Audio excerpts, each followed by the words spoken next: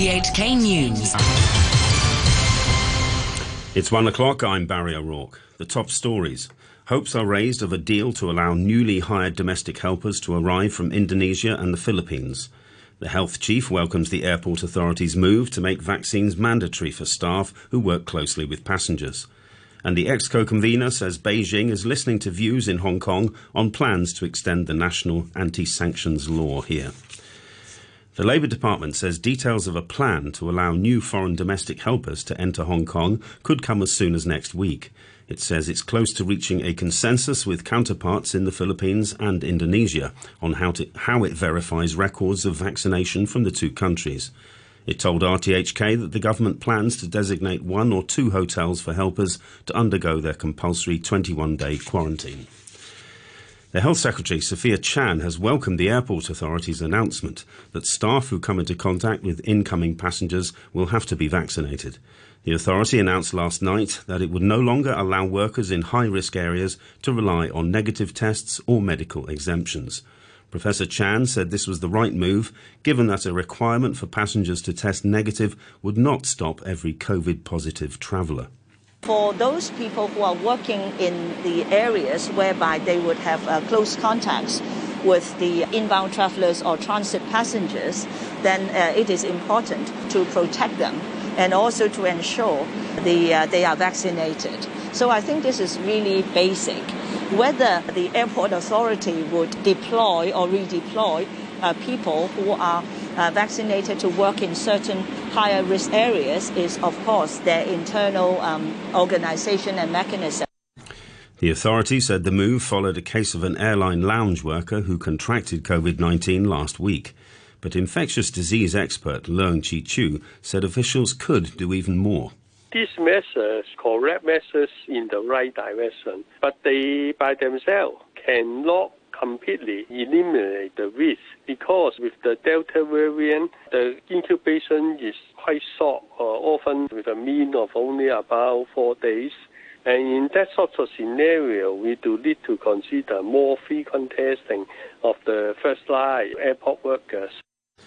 The convener of the Executive Council, Bernard Chan, has welcomed a decision by the National People's Congress Standing Committee to postpone a vote on adding the National Anti-Foreign Sanctions Law to the SAR's Basic Law. He said he's happy that Beijing is listening to views on the matter to ensure that the legislation can be implemented effectively in the SAR. He says the government is listening to the concerns of the financial sector. President Biden has described the mission to evacuate tens of thousands of Americans and Afghan allies from Kabul as one of the biggest, most difficult airlifts in history. He said the US would mobilize every resource necessary to try to complete the operation by the deadline at the end of the month, and rejected criticisms that the evacuation was slow to start and poorly planned. A State Department spokesman, Ned Price, said the US had been working closely with countries in Europe, Africa, and the Middle East. Over the past several days, we have mobilized a global effort through diplomatic channels to evacuate U.S. citizens, personnel from partner nations, and, of course, at-risk Afghans from Kabul. We extend special thanks to our partners around the globe who have been instrumental in this operation in all of its many parts. We deeply appreciate the support they have offered, and we are proud to partner with them in our shared support for the Afghan people. President Biden has said he will nominate the veteran diplomat Nicholas Burns to be the U.S. ambassador to China. Mr. Burns has served previous administrations as Under-Secretary of State for Political Affairs and ambassador to NATO. The BBC's Brendan Marshall has more details. Mr. Burns has served previous administrations as Under-Secretary of State for Political Affairs and ambassador to NATO. His nomination indicates a change of direction in diplomatic appointments from the Biden administration. Previous ambassadors over the past decade have been former politicians, not seasoned diplomats, and the post in Beijing has been vacant since October last year. Mr. Burns has had previous involvement with China's government on issues such as Afghanistan and North Korea. And the weather, mainly fine. Very hot in the afternoon, light to moderate southwesterly winds. The outlook, mainly fine and persistently very hot in the next couple of days. A few showers in the middle and latter parts of next week. The temperature is now 32 degrees Celsius and the humidity is at 66%, and the very hot weather warning is in effect. You're listening to RTHK. The time is 5 minutes past 1. Australian police are blocking some public transport routes into the centre of Sydney to try to stop anti-lockdown protests. More than 1,500 officers are on the city's streets. Yesterday, the authorities announced lockdown measures in Sydney would be extended for another month. The Police Deputy Commissioner for New South Wales, Gary Warboys, says any protests will be unauthorised. Right from early this morning, police were briefed and are at various spots around the outskirts of Sydney, and there will be a significant number of police in places that hopefully people will take notice of, not just notice of the work that's gone in around preparing people not to come into the city, but if they choose to do so, they will be met by police, they'll be turned around, and if need be, they'll be issued infringement notices. Police in southwest Pakistan say 2 children have been killed in an apparent bomb attack. Reports suggest a vehicle carrying Chinese nationals may have been the target of the blast on an expressway near Gwadar in Balochistan. China has invested heavily in the development of the port at Gwadar as part of its massive Belt and Road infrastructure project, but the development has sparked protests from some local people. The German Chancellor Angela Merkel has held more than 2 hours of talks with the Russian President Vladimir Putin on her last official visit to Moscow before stepping down. On the anniversary of the nerve agent attack on Alexei Navalny, she asked President Putin to free the opposition activist from jail. Wir haben natürlich auch über die bedrückende Situation von Alexei Navalny gesprochen aus unserer. We discussed the depressing situation of Alexei Navalny.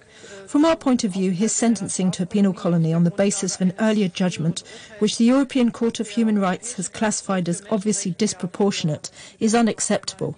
And I once again called on the Russian president to release Alexei Navalny and also made it clear that we will remain on the case. An der Sache dranbleiben werden.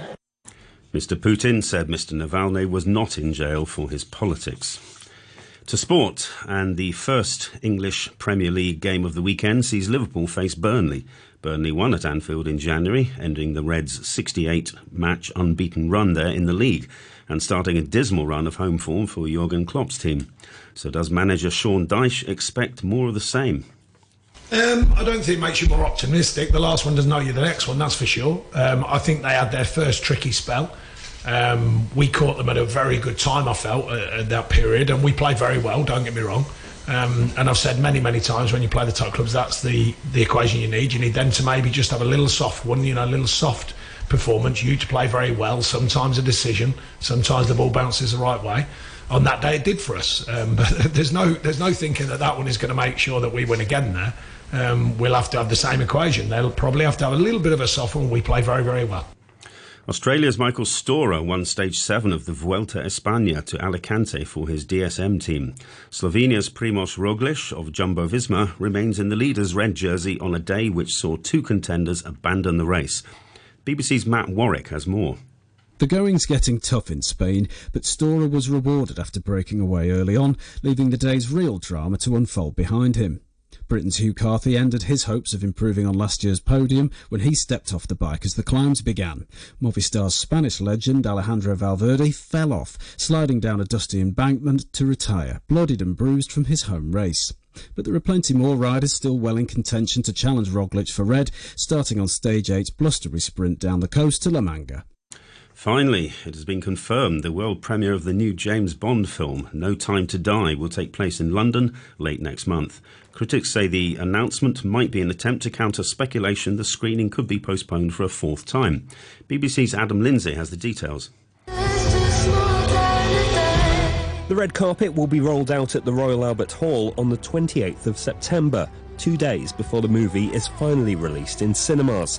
No Time to Die was the first major film to fall victim to the pandemic, when its April 2020 release was pushed back to November as the virus swept the globe.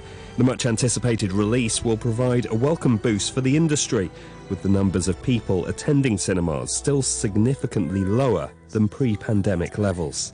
There's just no time to die.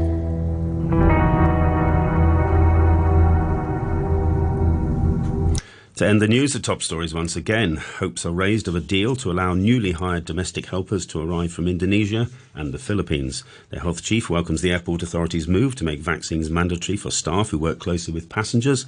And the EXCO convener says Beijing is listening to views in Hong Kong on plans to extend the national anti-sanctions law here. That's all the news from RTHK.